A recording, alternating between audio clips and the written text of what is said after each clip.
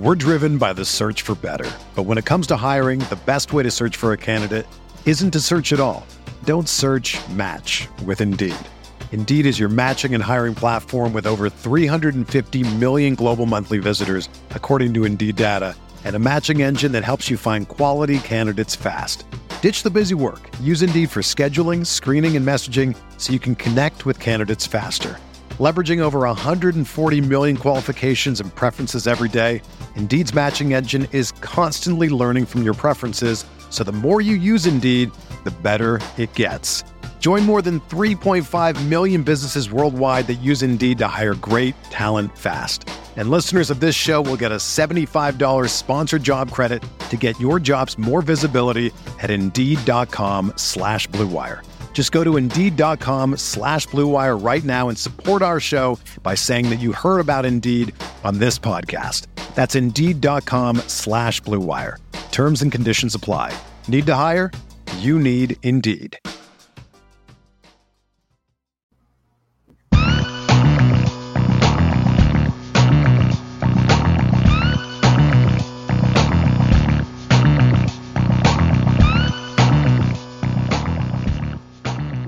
Make sure that you're following Conor on Twitter at DricoOut. That's DRICOOUT.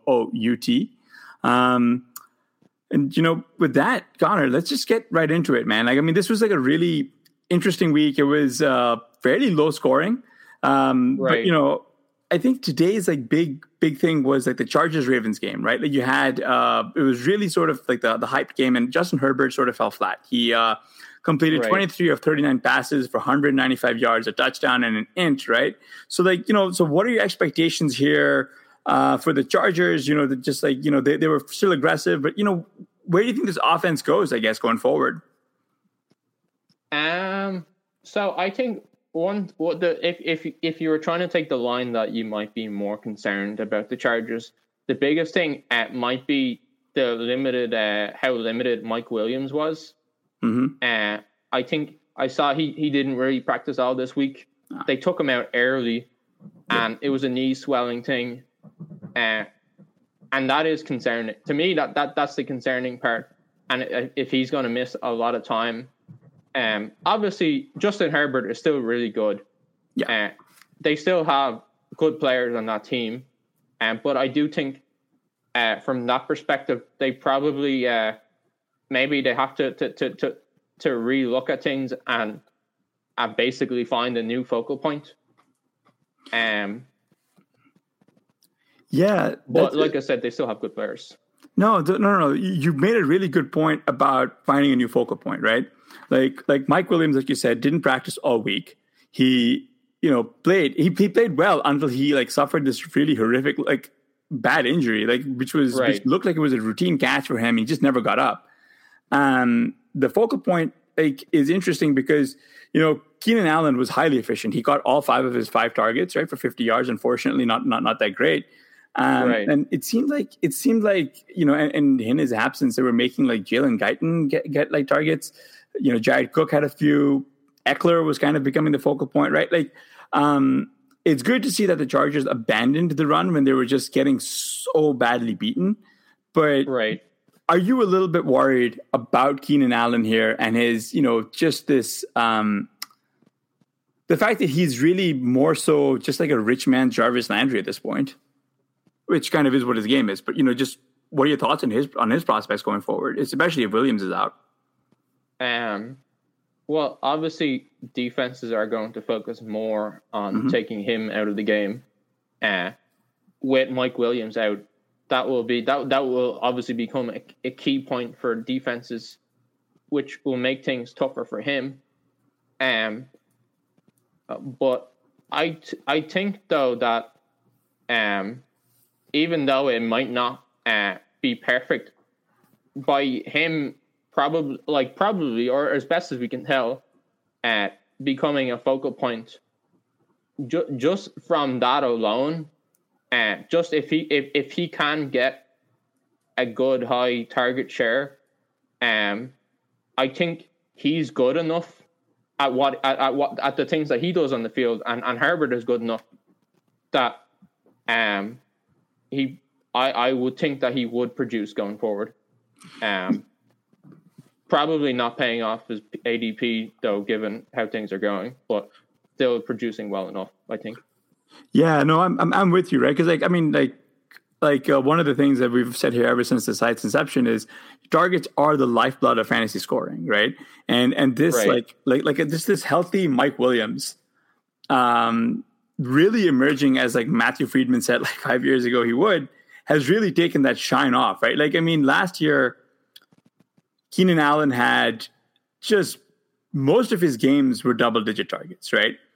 He had like ever since Herbert took over in like week 2, he had like only 2 games or 3 games that you're seeing that were like under double digits. And he had like some like 19 target games last year.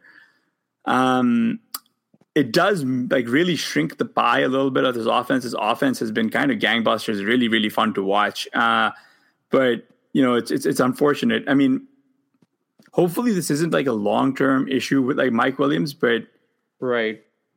I mean, because he was having this like massive breakout season. But it is kind of astonishing to see Jared Cook get 7 targets. You know, like he's a really, really good. I mean, yeah, he got 7. He was kind of inefficient with them. Barham only got 2. Out of curiosity, is there anybody here that you're going to be looking at, you know, as a pickup or, you know, viable stash, or is it just kind of one of those, I don't really want to play around here? I mean, you kind of, you want to take shots at it, right? Yeah. Because we've all seen Justin Herbert. He's great. Like he's really good. And if there's going to be pieces opening up for other people, like you want to, I don't know if Parham will be on the waiver wire in every league. It'll probably be probably one of those things where he's on half. That would be something where I'd be interested. Cook is probably rostered in more leagues. Yeah. Josh Palmer, he's somebody who could, and then Jalen Guyton, and it's like it's these are like stabs in the dark, right? Like you don't know, but it's like when you're making these types of bet or pickups, you're almost making a bet, and it's like, okay, like some of these might be low probability, but maybe you do get a new major piece or medium piece in a strong offense. Yeah, I agree entirely. I mean, these are the bets that you do want to be making, right? Like you want wide receivers who can take it to the house, playing with a good quarterback, right? Like you said, Josh Palmer, Jalen Guyton, Donald Parham. Like we've got bye weeks coming up. This was the first week of buys. Like you're gonna need fill-ins. You're gonna need bodies, right? Like. I mean, what's the worst that could happen, right? Like, no, I love that, man. Like, that's a really good list. So make sure that when you're setting waivers, try to get some of those guys in, because you do want. I mean, you want a piece of this offense, right? Like, they, like that's just it. But on the other side of the football, right, you got Devonta Freeman, who turned back the clock. He looked really explosive, right? He rushed 9 times for 53 yards and a touchdown. This is like a fairly big running back by committee situation, as you'd expect Baltimore to be. For some odd reason, they've given up on that. What's his name? Williams. Tyson Williams. Yeah, such a shame. I mean, like, you know, like, what are your thoughts here between Freeman, Latavius Murray? Is Lev Bell even like on the radar? What are you doing here? I think he actually scored a touchdown today. He did, yeah. So it's one of those weird things. So I wrote this in an article a couple of weeks ago, and the way I kind of see it is that the Ravens backfield, so they, as in terms of like rushing the football, they historically have been efficient, but because they don't target them often, and because Jackson is the main guy in the red zone, they haven't been that strong for running backs. If you just take the points of the entire backfield, it hasn't been that strong. And so then if you're splitting it 2-3 ways, like it it can be you can get usable weeks. Like some of those guys will occasionally score touchdowns. Some of those guys will occasionally average 6 yards a carry and get some points that way.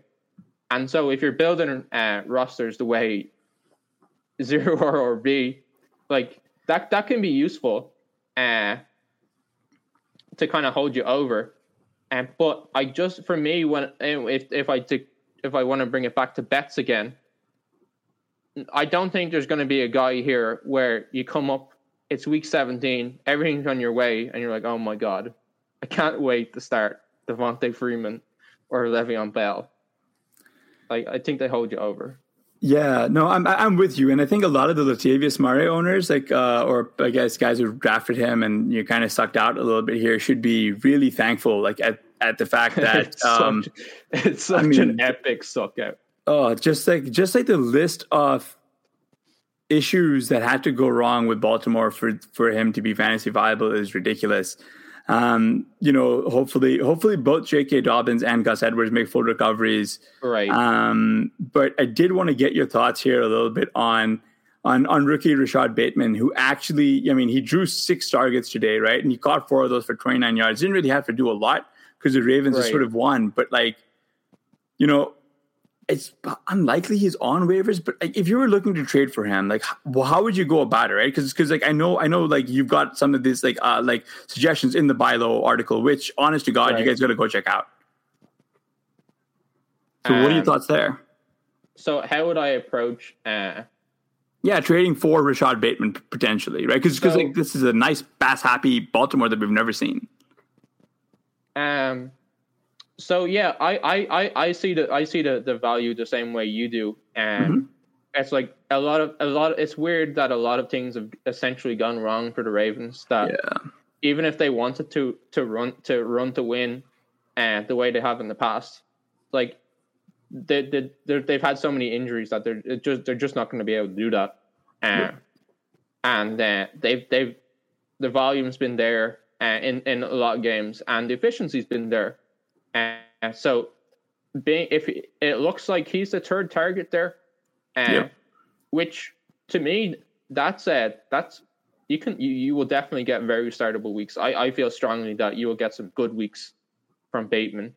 I think the problem with trading for Bateman may be that if he's on somebody's roster now, the chances are that they're a Ravens fan or they're somebody who is really invested in watching for rookies and stuff like that, and so they may see him the same way that you do. But it is always worth having that discussion, and I think the way that I would approach it is as a kind of like throw-in piece to a bigger trade. Or sometimes people are amenable to like different types of depth arguments. Hey, I've got this tight end depth, or can I have your depth in favor of that depth? Those are the kind of conversations that in that situation would have worked for me in the past. Yeah, I think that you hit the nail right on the head. Like the way you want to really go about trading for Bateman is in a 1-for-2, where you're giving up one, targeting a lower tier guy, but you also want Bateman, right? So you're going to try, and I think it makes more sense for teams who really need a jump start, right? Like you wouldn't be making this type of move if you were like a favorite, but you would be making this move if you were like really in the hole, right? Like if you're 1-5 after today or tomorrow, or 2-4, but you really need to shake up your roster. Those are the kind of moves that you have to be making, right? If you drafted Jerry Judy, he's back though. He's he was designated to return, but I still think that means they have 21 days, to actually bring him back. Correct, but. If you've got injuries and you need to fill out your depth, I think that's a great way to approach it. Yeah. That's definitely how I'd be doing that. Speaking of kind of injured players, Joe Mixon turned in one heck of a day today. And despite playing through injury, right, he rushed 18 times for 94 yards. He got 5 of 6 targets for 59. He also had a receiving touchdown, if I recall correctly, 40-yard bomb, as the Bengals just completely routed the Lions. Are you taking, Pirine was a scratch because of COVID, but are you taking this to mean that, Mixon is back, fully healthy, ready to go? Or do you think this is more of a matchup where literally you just want to be starting any and all your running backs against the Bengals? You mean against the Lions? Sorry, against the Lions, yeah. So, I mean, obviously, it's hard to know about injury. I think that it probably is a big deal that they were just willing to give him that kind of usage. They obviously weren't really limiting him. But I do think playing against the Lions helped. Obviously that's just an extremely favorable game script for a running back like Joe Mixon. And even before the injury, he was getting swapped out on third downs for Chris Evans and Pirine. And so, I mean, obviously there's less incentive for the Bengals to do that in that situation. And then I would suspect that Pirine being out helped them there in terms of volume too. It's possible that I'm biased, just because I wasn't really that interested in Mixon this season, just because I get very skeptic of these, like, oh, he's going to get all the volume, and that's why we should draft him players. But if they were already switching him out on third down, once they bring the guy they were switching him out for back, I'd expect him to go back to that. No, I'm kind of with you there, like quite a bit as well, right? Like so Mixon, I know that he initially opened, I believe, at somewhere in the third. Like you could get him somewhere in the third round, which was a pretty solid pick. It's just as you said, like when everyone keeps making the same argument, you're kind of double counting a little bit as you go through it. That's where his draft cost spirals. There are a lot of teams that kind of chose him in the first, who are not. I mean, they're not looking that great, right? Like you said, he's been losing receiving work. He's losing usage as well to Chris Evans and Pirine. This has been, he's done well. He's done well, but it's not been truly world beating, right? Like you can find replacement level either in the early rounds of the draft, or you can actually make replacements via the waiver wire, right? It's been interesting. On the other hand,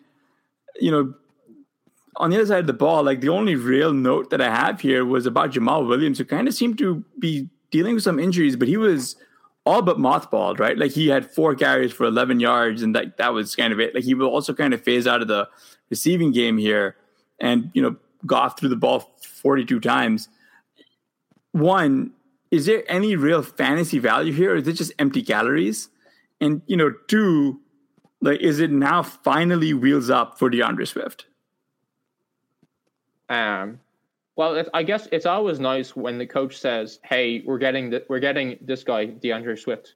We're getting him the ball as much as we can. We clearly see how good he is. And then I think the previous game, they said that, and then they didn't do it. Yep. And now this game, they actually did it. I guess it's probably, there's probably to some degree is the fact that they were just getting totally blown out. Yeah. I don't think Jamal Williams, I don't think he's just going to be totally done for. But it obviously, I think the DeAndre Swift just has just clearly more value, because he's obviously better, and game scripts are hard to predict, especially for one game at a time. They're really hard to predict. But given the talent that the Lions they're given their I guess struggles there relative to the other NFL teams, you probably lean towards them having more games like that than them having games where they're competitive. Yeah, no, it really is. It really is interesting, or I guess sad. I mean, the only good note here is that if you were heavily invested in TJ Hawkinson, he seems to be recovering just fine. The Lions have been playing, shenanigans with the injury reports the entire season, man. I mean, Swift's been on it with a groin injury since we started. Right. It's such a football guys thing, isn't it? Yeah. Yeah, it's we're gonna trick them Campbell with our. I think I know people of similar personalities to Dan Campbell, and I just have a soft spot. Just like I find it hard not to have a soft spot, but it is one of those like such football guy thing. Like, yeah, we're gonna trick them with the injury report, and that's how we're gonna win these NFL games. Like. No, you gotta love it though, right? Like there's something to be said for the fact that, the Lions, I think they overachieved to the start of the season. They really kind of surprised teams. But now it just seems like they're like teams have enough tape on them to where it's just like, okay, yeah, like these guys are missing like half of their O-line. They're missing any good defensive player. Like we're just gonna do it. Like we're gonna do whatever we want. It's not like the Bengals are. The Bengals are good. They're beating expectations in ways we didn't think they would. Right? Like somehow this defensive unit we thought that was bad is good. The offense that we were hoping would be really good is kind of mediocre. Right? And yeah, I wanted to. I have had this in my head for the last few minutes. I wanted to ask you, what do you make of Joe Burrow? And because like. It is frustrating when we thought we were getting the Cowboys of the AFC North, and really we were getting the Cowboys of the AFC North. I think it's a Zach Taylor issue, right? Like I think this time Zach Taylor wants to take this like made up balanced approach, to winning the football games, right? Like I think he's just decided that this like aggressive, pass-heavy nature that was like the Bengals prior to this was just not winning them games. And if they keep games close, they can win, right? I think that's really backwards looking. Just because Burrow and this receiving core is very good, and Mixon's it's a good offense, right? Like you really should be trying to like lean on the strength of that, right? And there's easier ways. If you were trying to say, hey, we're trying to protect Burrow, there's proven ways that are easier to protect him. Yep. Like you pass more on first downs, more motion, more play action, even if you're not running it. Hey. Yeah. It does. No, you're hitting all the right notes here, right? Like because Burrow, like, I know he also was struggling with like coming back from the ACL. Like he was very hesitant to really run, really take off. But now he kind of is, guiding the football just a little bit to give himself some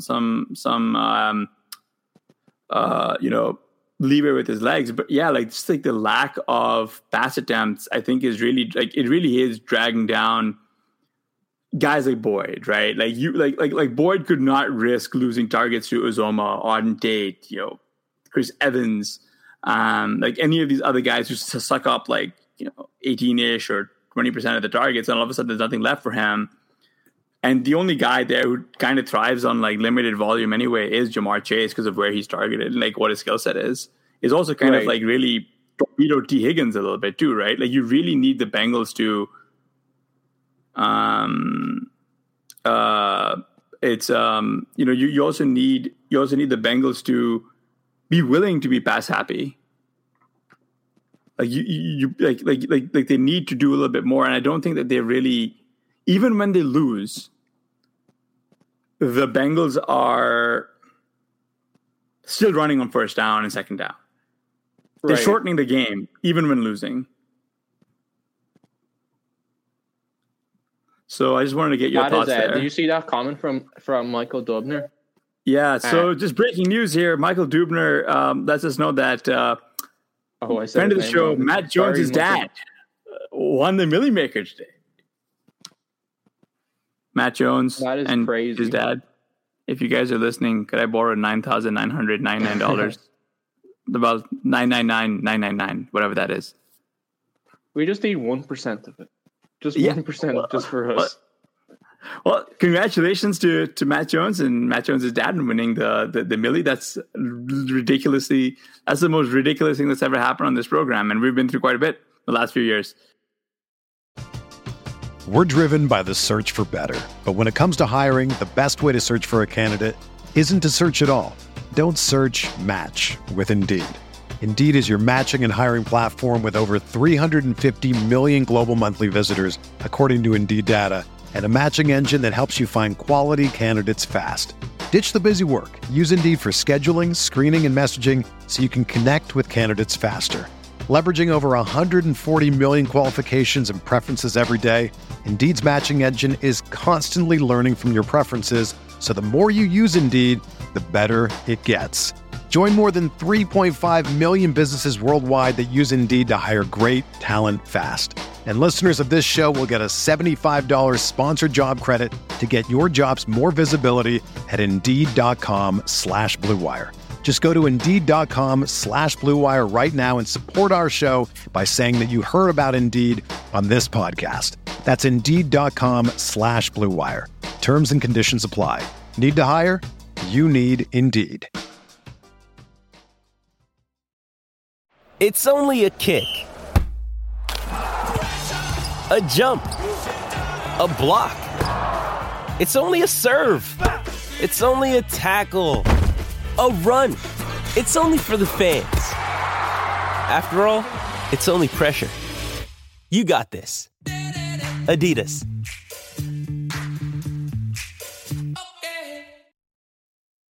I did want to get your thoughts a little bit on this, on the game script stuff that you mentioned, because I did want to talk a little bit about a game that didn't go according to script, which was the Rams-Giants. I mean, the Rams ran roughshod through them, right? That's not even a surprise. What is a surprise is just how bad Daniel Jones looked, right? He was cleared by an independent neurologist to come back and play after this awful-looking concussion from last week. He completed 29 of 51 passes for 242 yards and 3 interceptions, right? In there, as they just got, as they lost 38-11. What are your thoughts here? Should Daniel Jones have been playing? What do you think is going on? I actually wrote about Daniel Jones in the, I think I wrote about him in the cell after 3 weeks of the season. It was 2 weeks in, or 3 weeks in, and up until that point, for the first 3 weeks of the season, he was having basically turnover-free football. Yeah, I think he had 1 or 2 turnovers, but it was very, very low. But if you look at Daniel Jones's career average, he's turnover city. Yeah. I mean, who's to say that any kind of leftover effects from the concussion might? I don't know from that standpoint. But if you had told me in July, hey, in week 6 against the Rams, Daniel Jones is going to have 3 turnovers, I would have said, yeah, no shit. Am I allowed to say that on the show? Yeah, no, you can, absolutely. That's totally good. Okay. And I kind of think that it's like you said, variance. You have variance where he had 3 weeks. He had a 3-week stretch where he was scoring rushing touchdowns. He wasn't turning it over, which was giving him more drives. But it's almost like baseball where you want to look at the career average more so than the last 2 or 3 games. Yeah, you're right, because it does feel like he is kind of regressing to. I mean, we know who he is, right? It's we've seen a handful of QBs make that major leap, and I think everyone's kind of hoping for some kind of Josh Allen level change out of their quarterback. But the fact of the matter is, Allen was helped quite a bit by the coaching staff. Joe Judge and Jason Garrett really haven't proven themselves to be anywhere. Like, they might not be smart enough to outsmart 5-year-olds at this. I think at this point, right? Like that. Right. That's where I'm at with them. Because a lot of what you saw, I mean, partially yes, the Giants are hamstrung with a bunch of injuries. They're missing Saquon, they're missing Kenny Golladay, they're missing Darius Slayton. They lost Kadarius Toney really early. Right. They were helped by Sterling Shepard coming back, who, he did Sterling Shepard things. But when you're turning to Dante Pettis and giving him 11 targets, like, there's something wrong here, right? Yeah, that's a good point. They put a lot of money into their wide receiver core, and it's a real shame that everyone hasn't been healthy enough to play at the same time. But even then, to your point, I do think that they were trying to do their best to help Daniel Jones. But you're right about his actual historicals as far as it comes down to turnovers, and even when they get everyone back, man, there's going to be some of these Daniel Jones games. I think the reason this one stings pretty bad is Jones was really popping, I think, in all every optimal pretty much anything for DFS, or he was recommended as because a he's streamer, low salary and he rushes. Yep, yeah, and it just, chalk Daniel Jones, man. That's not. I'm not here for that life. That's not my kind of. Yeah. That's not how I want to live. Yeah. I saw that last week where he was popping in. He was just showing up as one of the best values for DFS, and I was like, it's Daniel Jones. Like, do you want to play this guy at this ownership? Given how low the floor is, and the Dallas defense have been good too. Yeah. And it's funny actually. In that game, I actually another I guess situation I pointed to as a kind of sell. Mm-hmm. I used Amari Cooper as the example just because it was the most kind of slam dunk. Before last week, I had actually put him in the sell. Yeah. Because if you had to run the RotoViz pace app at that point, and you were including week 1, they were still among, on average, one of the most pass happiest teams on average. But if you remove Tampa Bay and just look at the 3-week average, they were under 50% in situation neutral passing. Now, I don't think that's probably, there's probably some statistical noise in it being under 50%. But to me, okay, you remove the most obvious pass funnel in the entire NFL. Yeah. And you're close to 50%. That tells you, hey, this is a team that wants to run the football. You get the indication, hey, they're going to run the football. And then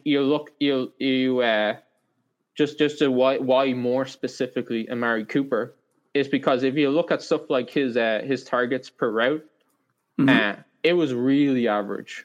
It wasn't terrible, but it was really average. And I was like, okay, if the passing volume is coming down and per route efficiency isn't great, and he's just been scoring touchdowns all over the place, I'm like, okay. Yeah, that's just a slam dunk. No, that's a really prescient call, if only because today the Patriots really pushed the Cowboys. There were a couple of things that really stood out to me from this game. One, just the sheer lack of plays the New England Patriots got off. Mac Jones only had 21 passing attempts. They had 27 rushing attempts. 27? Yeah. On the other side of the football, Dak Prescott threw the football 51 times, and they had 31. Yeah, and they had 31 rushing attempts. So they just did a really good job of possession, playing possession football. The issue is kind of like you said, Amari Cooper's been a little bit average, and everyone had an assumption that this was going to be a very narrow target tree. But if you look at the target distribution from today, you had Lamb with 11, Dalton Schultz with 6, Ezekiel Elliott with 9. Cedric Wilson with 7, and this is like, again, like as you like, we've discussed, you got to be efficient on it, on those few targets, because like, having these other rando guys like really take those big bites out of your passing pie is not good for what we're assuming to be a very narrow tree. And common opponent brings this up in the chat, which is Dak with a calf injury on the final play. Not great at all. No. So I just wanted to get your thoughts here a little bit on this, very like kind of scattered target distribution. Like, what are your thoughts? Obviously, this was a game where, they were actually pushed into throwing it. Yep. And so the idea of like, okay, they're going to be a Mick McCarthy, run heavier team. It didn't happen today. So you would hope that when they do get pushed into throwing it, these kind of like wide receivers that we were taking in the second and third round, it's wheels up for them, right? Yep. But then you see that they're actually getting involved. All of these kind of like secondary pieces. It's okay. Your floor is lower than you thought, and your ceiling is lower than you thought. Yeah. It kind of sounds good for Michael Gallup, though. Yeah. When he comes back. Yeah, that's right. Because like you really, like Cedric Wilson had 7 targets today. Like that's like, in a perfect world, you really don't want that to happen, right? Like Noah Brown probably earned some more work today. He caught both of his targets, like both deep shots he converted. But you like if you're rostering Cooper, if you're rostering Lamb, you really don't want these unwelcome surprises. I mean, like Dalton Schultz has been like a revelation at the tight end position, right? Because he was just hanging out. People took a stab on him, and now they're rewarded with a really good tight end. Right. But, because if you're anchoring to where we were in terms of ADP and where we expected how the season to turn out, like from a game where Dak threw the ball 51 times, you're kind of carving out, like in your head, you're going to be carving out, all right, I'm going to see 17 for Lamb and 15 for Cooper or something like that, right? Right, and something really high. Yeah, and it's just I mean, like Zeke with 9. I mean, like that's impressive, and it's also a little bit sad because Tony Pollard really has been doing quite a lot. I wonder how much of this, I probably have to go back and pull the stats of this game when they were actually trying to just sort of lead, because the Patriots had to do a lot with their limited amount of we really had to, like the Patriots had to deal with having to settle for quick strikes because they really didn't have the football. And common opponent brings up a good point here that like we're all really eager to be back, buying in back in the Cowboys, even though this is a McCarthy-led team. I don't know. I mean, I watched that ESPN special where he seemed to have rehabbed about, talking about analytics. And I was like, I think this man might be rehabilitated. And and then this season I was like, oh, they're going to get Dak. It'll be fine. No, it's just we can't have nice things. No, this is like such a good team too. I think some of it as well is like, it's just one of those things of confirmation bias is a little bit as well. Like we had this evidence before us from last season of when Dak played, you do the split, and when he plays, and it's like this happens when Dak plays, and then when he doesn't play, XYZ happens, and then we have this like so-called evidence that McCarthy has done analytics, done a course in analytics, and now is seeing the light. And we're just all rushing to believe this, and it just it's one of those things that makes you think when you see the stuff like this, you really do almost have to question everything. Whenever I think we were talking about this before. There's ADP consensus, like sometimes you really have to question it. Yep. Even if it goes along with your own prior beliefs. Like there is really sometimes a value in going, why, like, why do I believe this? Why have I immediately jumped to this conclusion on this topic? It can be kind of tiring, but it does show the value of that, I think.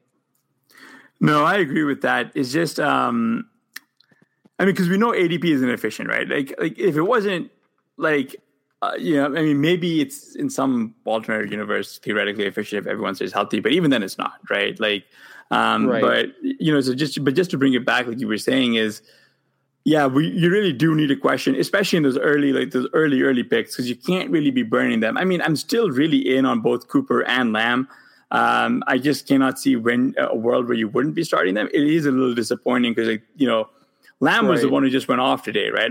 Like 11 targets for 149 yards and 2 TDs. But Cooper should have been there too, right? Like he should have had like a bigger game than he did. So it is going to be fun going forward. It's just a bit of a bummer. It is just a bit of a bummer, I guess, because they were trying to really feature Zeke and he didn't get as much going. He did a really good job, I thought, but on the Patriots side of the ball, on just talking about running backs, Damian Harris did really well, but they got Ramondre Stevenson pretty involved too. He got a pretty decent receiving role, a bunch of deep shots, a handful of carries. What are your thoughts here? Are you still big on?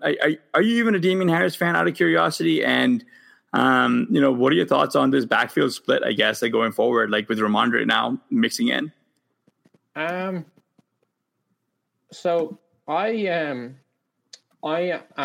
extremely cost sensitive when it comes to running backs. And that's because I think we talked about this. The scoring of running backs it feels like it's going down every year almost. And then you just have this huge variance as well of just some coach woke up out of bed in the wrong mood, and all of a sudden somebody you've never even heard of getting the carries. And so for me, he was just in that range where it was like, especially when there's not a real pass catching upside there. Yeah. I was just never, that was never a really big target for me. Having said that, if I had a team, which I don't, where I drafted him, and I would probably still be starting him, just because running back scoring is it's low and volatile, so you can still get there.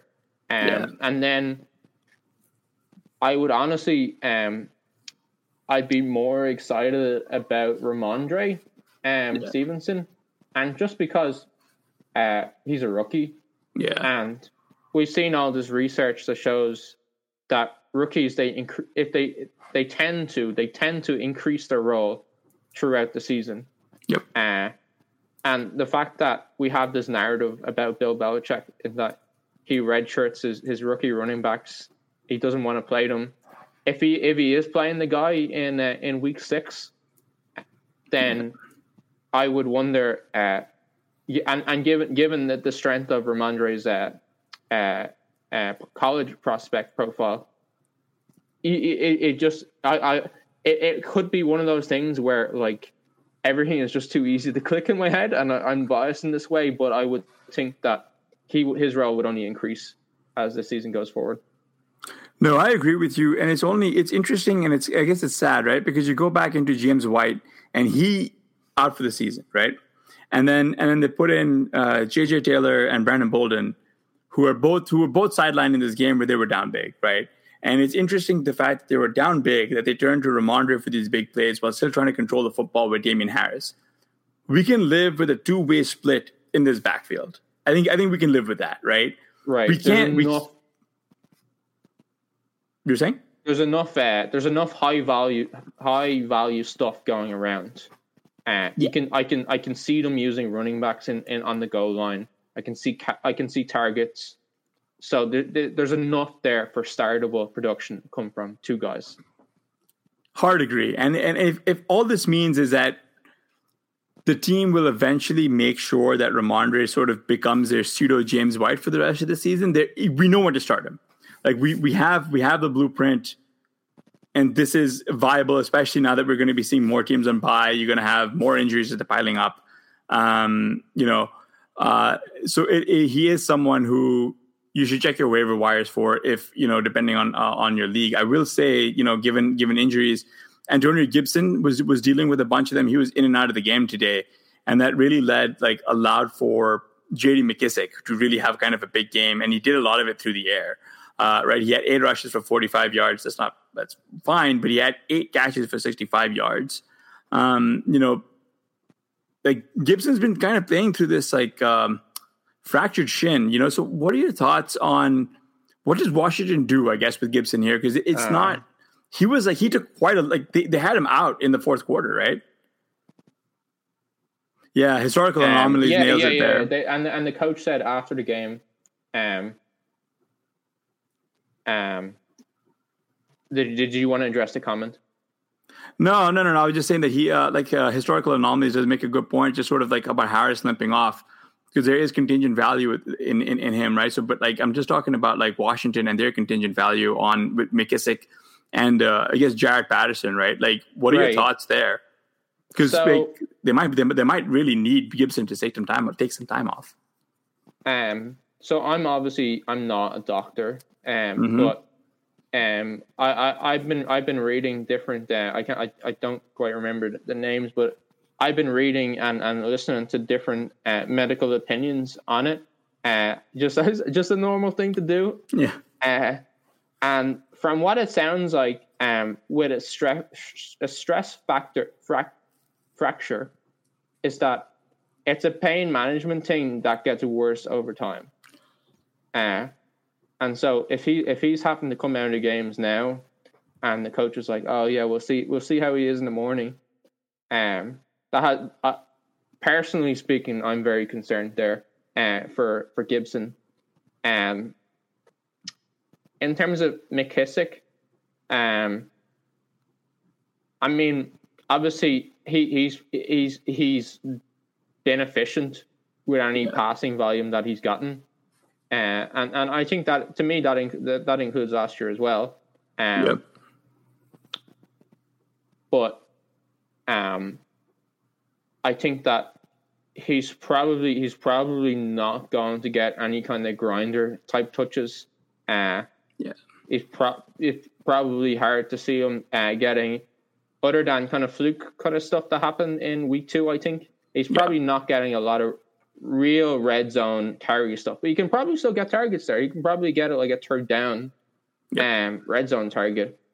But I'd be worried about Gibson for sure. And I think you make a good point with Jared Patterson. That's someone that I know. I heard a lot on stealing bananas, that he was somebody who, okay, this guy is really, really good. We have no idea if he's going to see the field at all, but he's really good. And so if they do start to spill him in, and that thesis is correct, you would expect this young, fresh guy to essentially earn a bigger role and give Gibson the time to, I guess, rest his body and eventually get back on the field. Yeah, it's just been a bit of a not just a bit. It's been a massive bummer, right? For Washington, they lost Fitzpatrick at the start. Their season has not gone the way they've expected it to. Jared Patterson, I did think he had just one carry, but he was a superstar in preseason. And the sad part is Gibson just sort of had to miss the entire fourth quarter. He just was helmetless in a game that, Washington kind of, after KC just like piled up the misery, they might as well like not put their star running back in. But the issue is, I think Washington does need to make a decision what it's doing, because like, do you risk the future health of, ostensibly one of your one of the better young running backs in the league to try and players. Yeah, exactly. To climb out of this, this hole that you're in, and I just kind of think that they shouldn't, right? So I guess to that end, you make sure you're rostering Jared Patterson, because you don't know, right? Like we don't know. McKissick is going to be rostered, but you want to make sure that you have that contingent value. I mean, like McKissick saw 10 targets today. Like that's wide receiver usage. And Heineke just does, he checks down a lot, right? Like he's not particularly, wasn't great today. Like he averaged and their receiving options are not strong either, right? No. Like they have McLaren. Yeah. They have some guys who play wide receiver. Yeah. They have a dude who plays a lot of tight end, and he's whatever the name, for me, it's kind of like whatever the name is on that tight end. Yeah. They are going to have the one guy out there. But it's RSJ. Not like there's just going to be these people commanding targets. Yeah. Which is obviously a big strength. It's something strongly in favor of McKissick. Yeah. I mean, McLaurin's also been dealing with an injury, and who knows what Logan Thomas looks like when he comes back. It's just there are targets here. Like this team is trying, but like it is just a shame because I really was hoping that Gibson was going to take that next step this week. And another backup truly fill in like rookie running back today was Khalil Herbert, who rushed 19 times for 97 yards and 1 touchdown. Right, this is your boy. Yeah. I really liked his I really liked his prospect profile coming out. I just thought he was really buried, right? Like kind of like the whole argument against Patterson. You had David Montgomery, and then you had Damian Williams. Like these are not bad running backs. Like where was Khalil Herbert going to even see the field? He was another preseason superstar, in my opinion, but they gave him some opportunity, and he was off. Did you see that game by any chance? I saw some of his carries. I know that he was like 3 yards from 100 yards. Yeah, on like very 18 close carries or something. Yeah. He got a touchdown. He had a nice game. Especially considering the Bears did not put up that many points. It's nice when you can get a good points especially from a running back when the team doesn't score that well.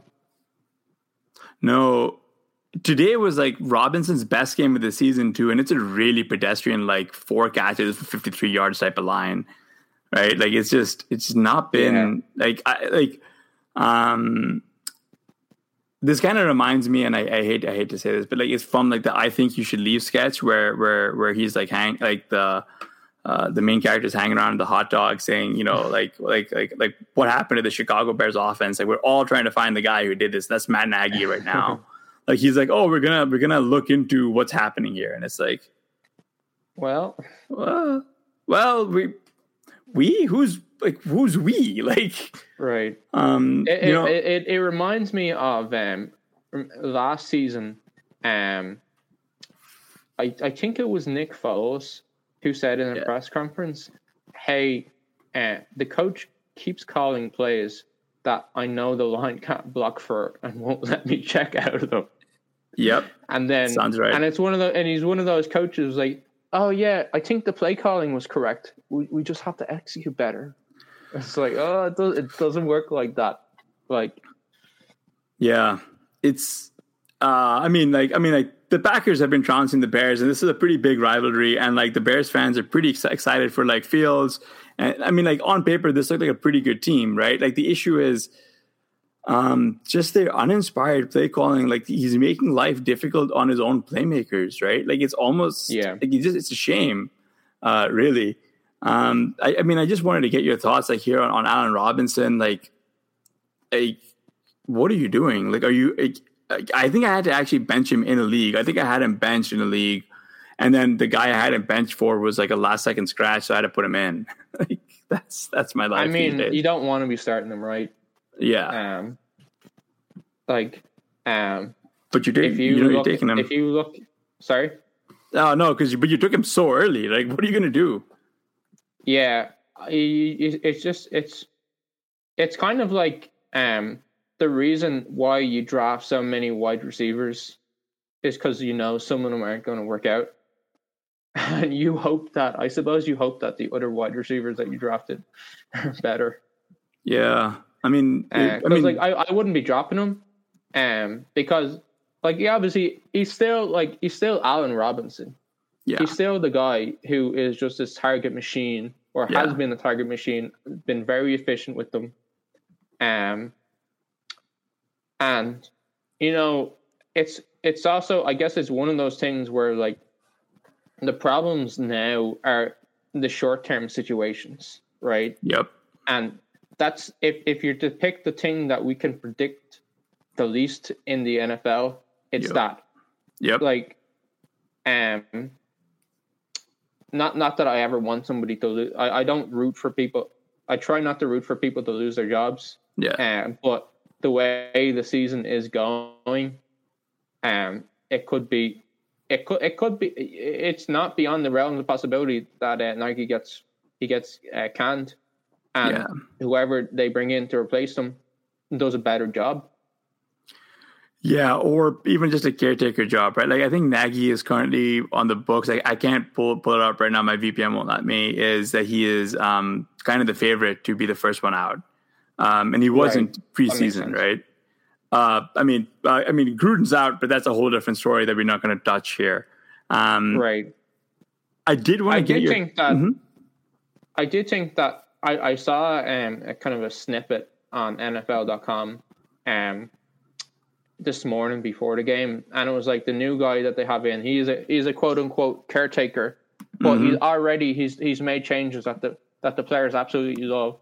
They used to do way more practices on the artificial turf, which is really it's bad for your joints, and they've been doing it more on grass, and the players were big fans of that. He gave Derek Carr a bigger say in the offense. He let he's at some veto plays.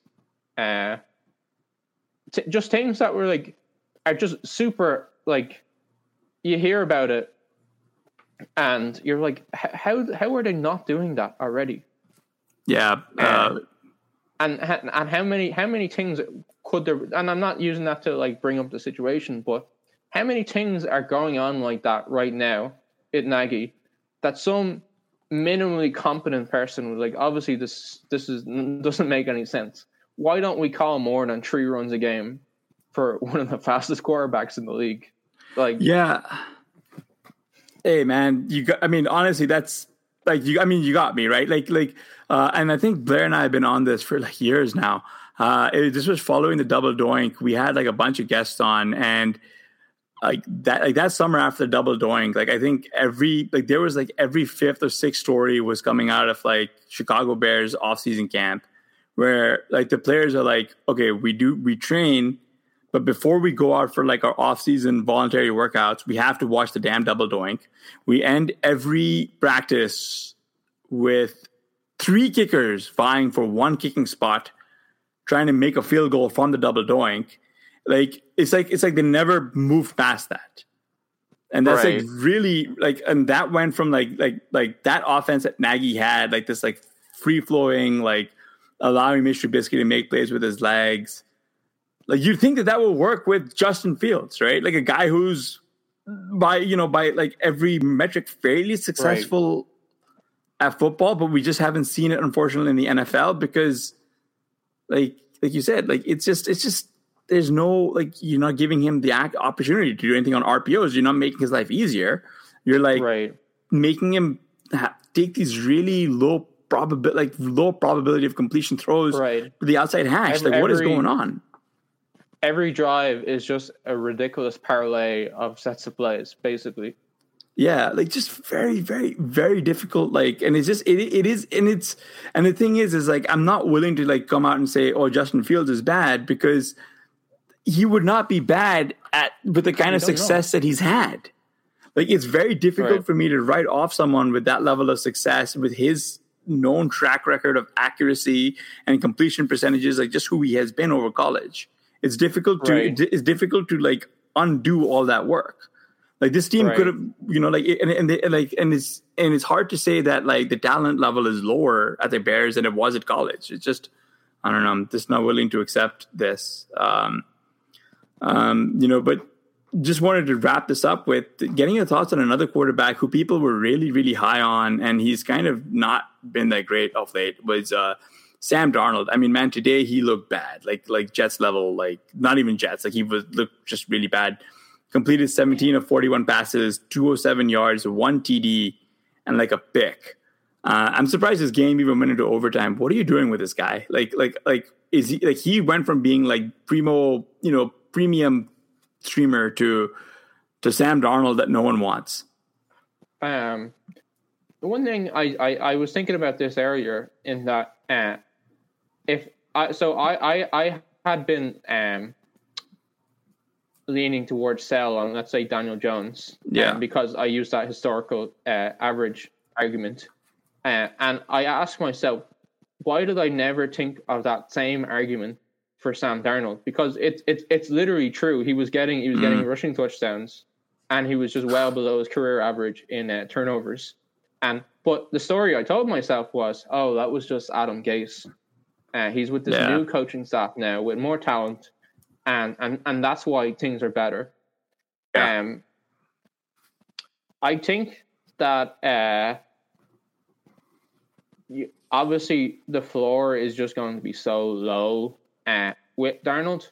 For me, it kind of depends. It kind of depends on who I have. He probably becomes just much more of a matchup streamer, because they were giving him these carries on the goal line, and I have to imagine they're still going to give this quarterback carries on the goal line. Yeah, he still plays with DJ Moore. Hopefully, I guess CMC is now on IR, which doesn't help at all. I think that Roby Anderson has just been really inefficient. Dude, he's been bad. He's been bad, like really bad. Like he had 11 targets today, got 3. That. That's the thing that perplexes me the most, and it's just how sustained the badness has been. Because he's been a good player in the other seasons of his career, and he's just getting this great usage. And we were talking about this before. He was almost the first. Well, I don't know, the first player since like 1992 to get 7 targets and no yards, almost, except for like the last drive of the game or something like that. It just it's been a shame. Like it's been like disappointing because he just hasn't come on, and we know he's really good. Like that's the thing that's killing me is that he's really good. He was making I know maybe it's a lot of it has to do with where he's being targeted, but even then, right? Like catching only like 3 of 11 for 11 yards, like that's kind of being targeted around the line of scrimmage and then not making it pass. I didn't watch this game. Like I'll be like honest, I didn't watch this game. It just, and so I'm curious to see what his route data really looks like because there's no reason he should be less productive than guys like Alex Erickson. Like I didn't even know Alex Erickson was still in the league until I pulled up the box score for this game. Right. I think the problem for Roby is that the reason this usage has opened up is because of the CMC injury. Yeah. He's not getting these targets if CMC is on the field. No. And so you're hoping that with this stretch of games where CMC is out and he's getting the volume that he's going to produce for you, but he hasn't.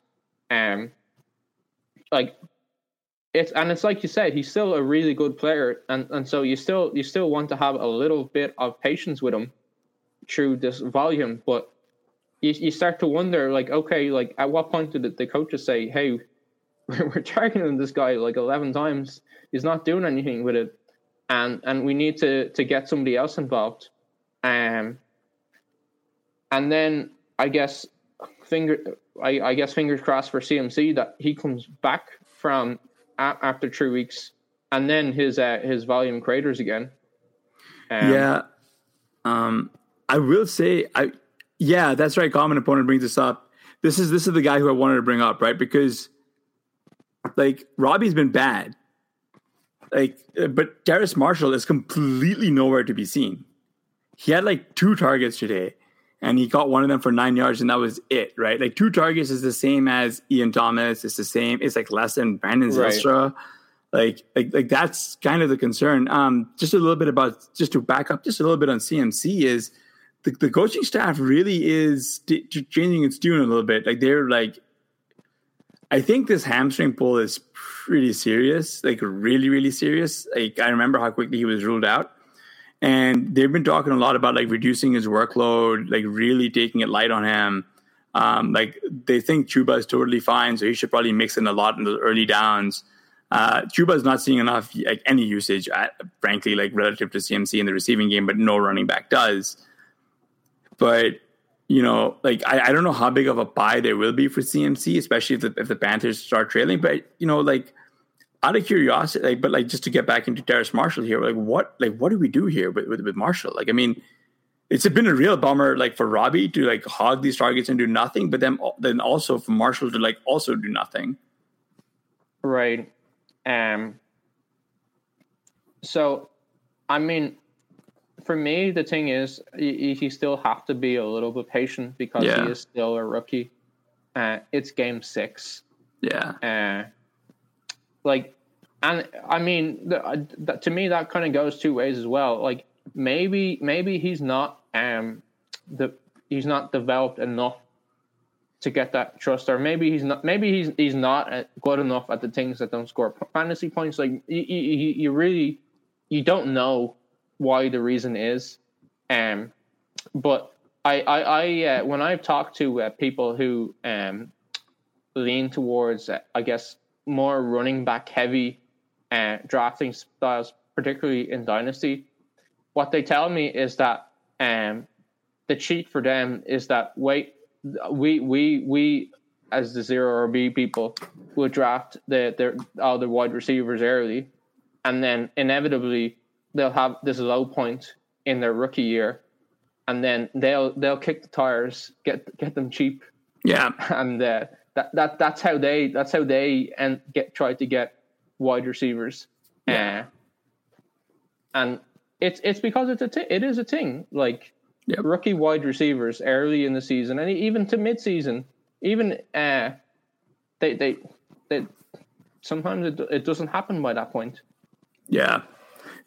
And we do see people, players take a bit of a step forward. I would like to see a little bit more usage. Like, I really am hoping that like the Panthers should sort of go back to the drawing board. Like, I think they must be feeling the sting on this one because they probably feel like they should have won. Right. So I'm hoping they come up with a good new game plan. I'm hopeful that we see a little bit more Terrace Marshall here. So last player I did want to get your thoughts on here. He's not on the sheet, unfortunately, so it's a bit of a surprise for you. Is about Kareem Hunt, right? So he injured his calf today, and he's going to be undergoing this MRI, right? Like, this is, if you're watching it live, it was just like he had to be carted off, and like the initial like fear was like maybe is it an ACL, is it an Achilles, right? Like he was ruled out like kind of immediately. He was carted off. Yeah, he was carted off. Yeah, exactly. It just looked like he's like tore his Achilles, which would have been not great. There's these like Demetric Felton and Ernest Johnson as like the next 2 guys up, and frankly, I don't know if Chubb's going to play this week. Either of these guys make spots. Like, yeah, like do either like Felton or Ernest Johnson, like, do they interest you? Are you more interested in like the receiving game? What are you doing with the Browns? So, it's one of those situations where you want to kick the tires again, right? I think probably personally, I would be at this point. I'd be a bit more interested in Ernest Johnson, and that's not normally what I would say, and I think that because he's gotten this track record of getting carries and being efficient with them, and that's obviously what the Browns would like to do with the ball. And it also comes into a little bit in that analytically, and it's not quite true, but there's some truth in it, is that running backs don't matter. So like this guy, just because almost just because he has fresh legs, he's got a strong offensive line on a run heavier team, that gives him value. Felton, I'm interested in Felton too, just because he does have that kind of like electric ability. I think the upside case for him is that he becomes more of a hybrid. They've been using him as this just kind of like slot guy, wheeling him out for like, I don't know, like 10 snaps a game. Yeah. Giving him 2 targets. Just like a slasher. Like a slasher running back, yeah. Well, I mean, they just haven't, they didn't give him that many carries. And so you need, like, it's if he was going to be a slot receiver that played like, I don't know, like ran all these routes, was getting all these targets, and you could just play him at running back, like like that's the perfect situation, because you then are able to take a high scoring position player and put them in a low scoring position player. Yeah. But they've just, I guess the usage there, even though there has been like kind of vacuum of opportunity, it's just been too limited and too gadgety. Yeah, no, I'm kind of with you there. Yeah, and common opponent brings up a good point that Baker re-injured his shoulder today, and you might just want to roster both. Right, for sure. I was actually going to say, like, the guy who I am kind of like very intrigued by is DPJ. Who's looking like everyone, who everyone was hoping OBJ would look like, right? Haha, terrible joke, sorry. He caught 4 of his 5 targets for 101 yards and 2 TDs today. Like, he really should be rostered, but like, what are your thoughts on anybody else, right? Like, are you interested in Higgins or any of the other like auxiliary guys? Or do you think like DPJ has really earned this like big role increase? It's hard to know. I do know that I think even in week 1 his root level was quite high. So he was already out on the field just for the first couple of weeks. He wasn't earning targets. And now he is, and a lot of the ways that he's converting those targets is just being a good jump ball guy. So he's definitely worth adding if he's on the waiver wire, especially with the injuries that the Browns have. And I guess you kind of hope that because of that, Baker just has to lob it up to him and just hope that he makes a play on it. Yeah, I know, and it's just one of those things. I mean, like, I think the issue with Baker though is like the surgery, like the shoulder stuff. Is like common opponent mentioned that it won't get better without the surgery. Like Baker's is playing through some pain this season, and like kudos to him because like I know I have a toothache and like my day is done, right? Like I have no idea how he's playing through like a major like shoulder injury. Yeah, but Conor, that would probably just do it for this edition of the Fantasy Football Report, and special thanks to our guest here, Conor Driscoll. We probably have to get him back when Blair's on, and make sure you're following him at Drico out at DRICO out. Please remember to rate and review. But before we're out of here, Conor, where else can the people find you outside of Twitter and doing the Bilo Report? Anything else in the pipes? Not right now, no. I'm just a humble, lowly, RotoViz new writer. I will say, so because Connor's not going to tout this himself, so I will do it for him.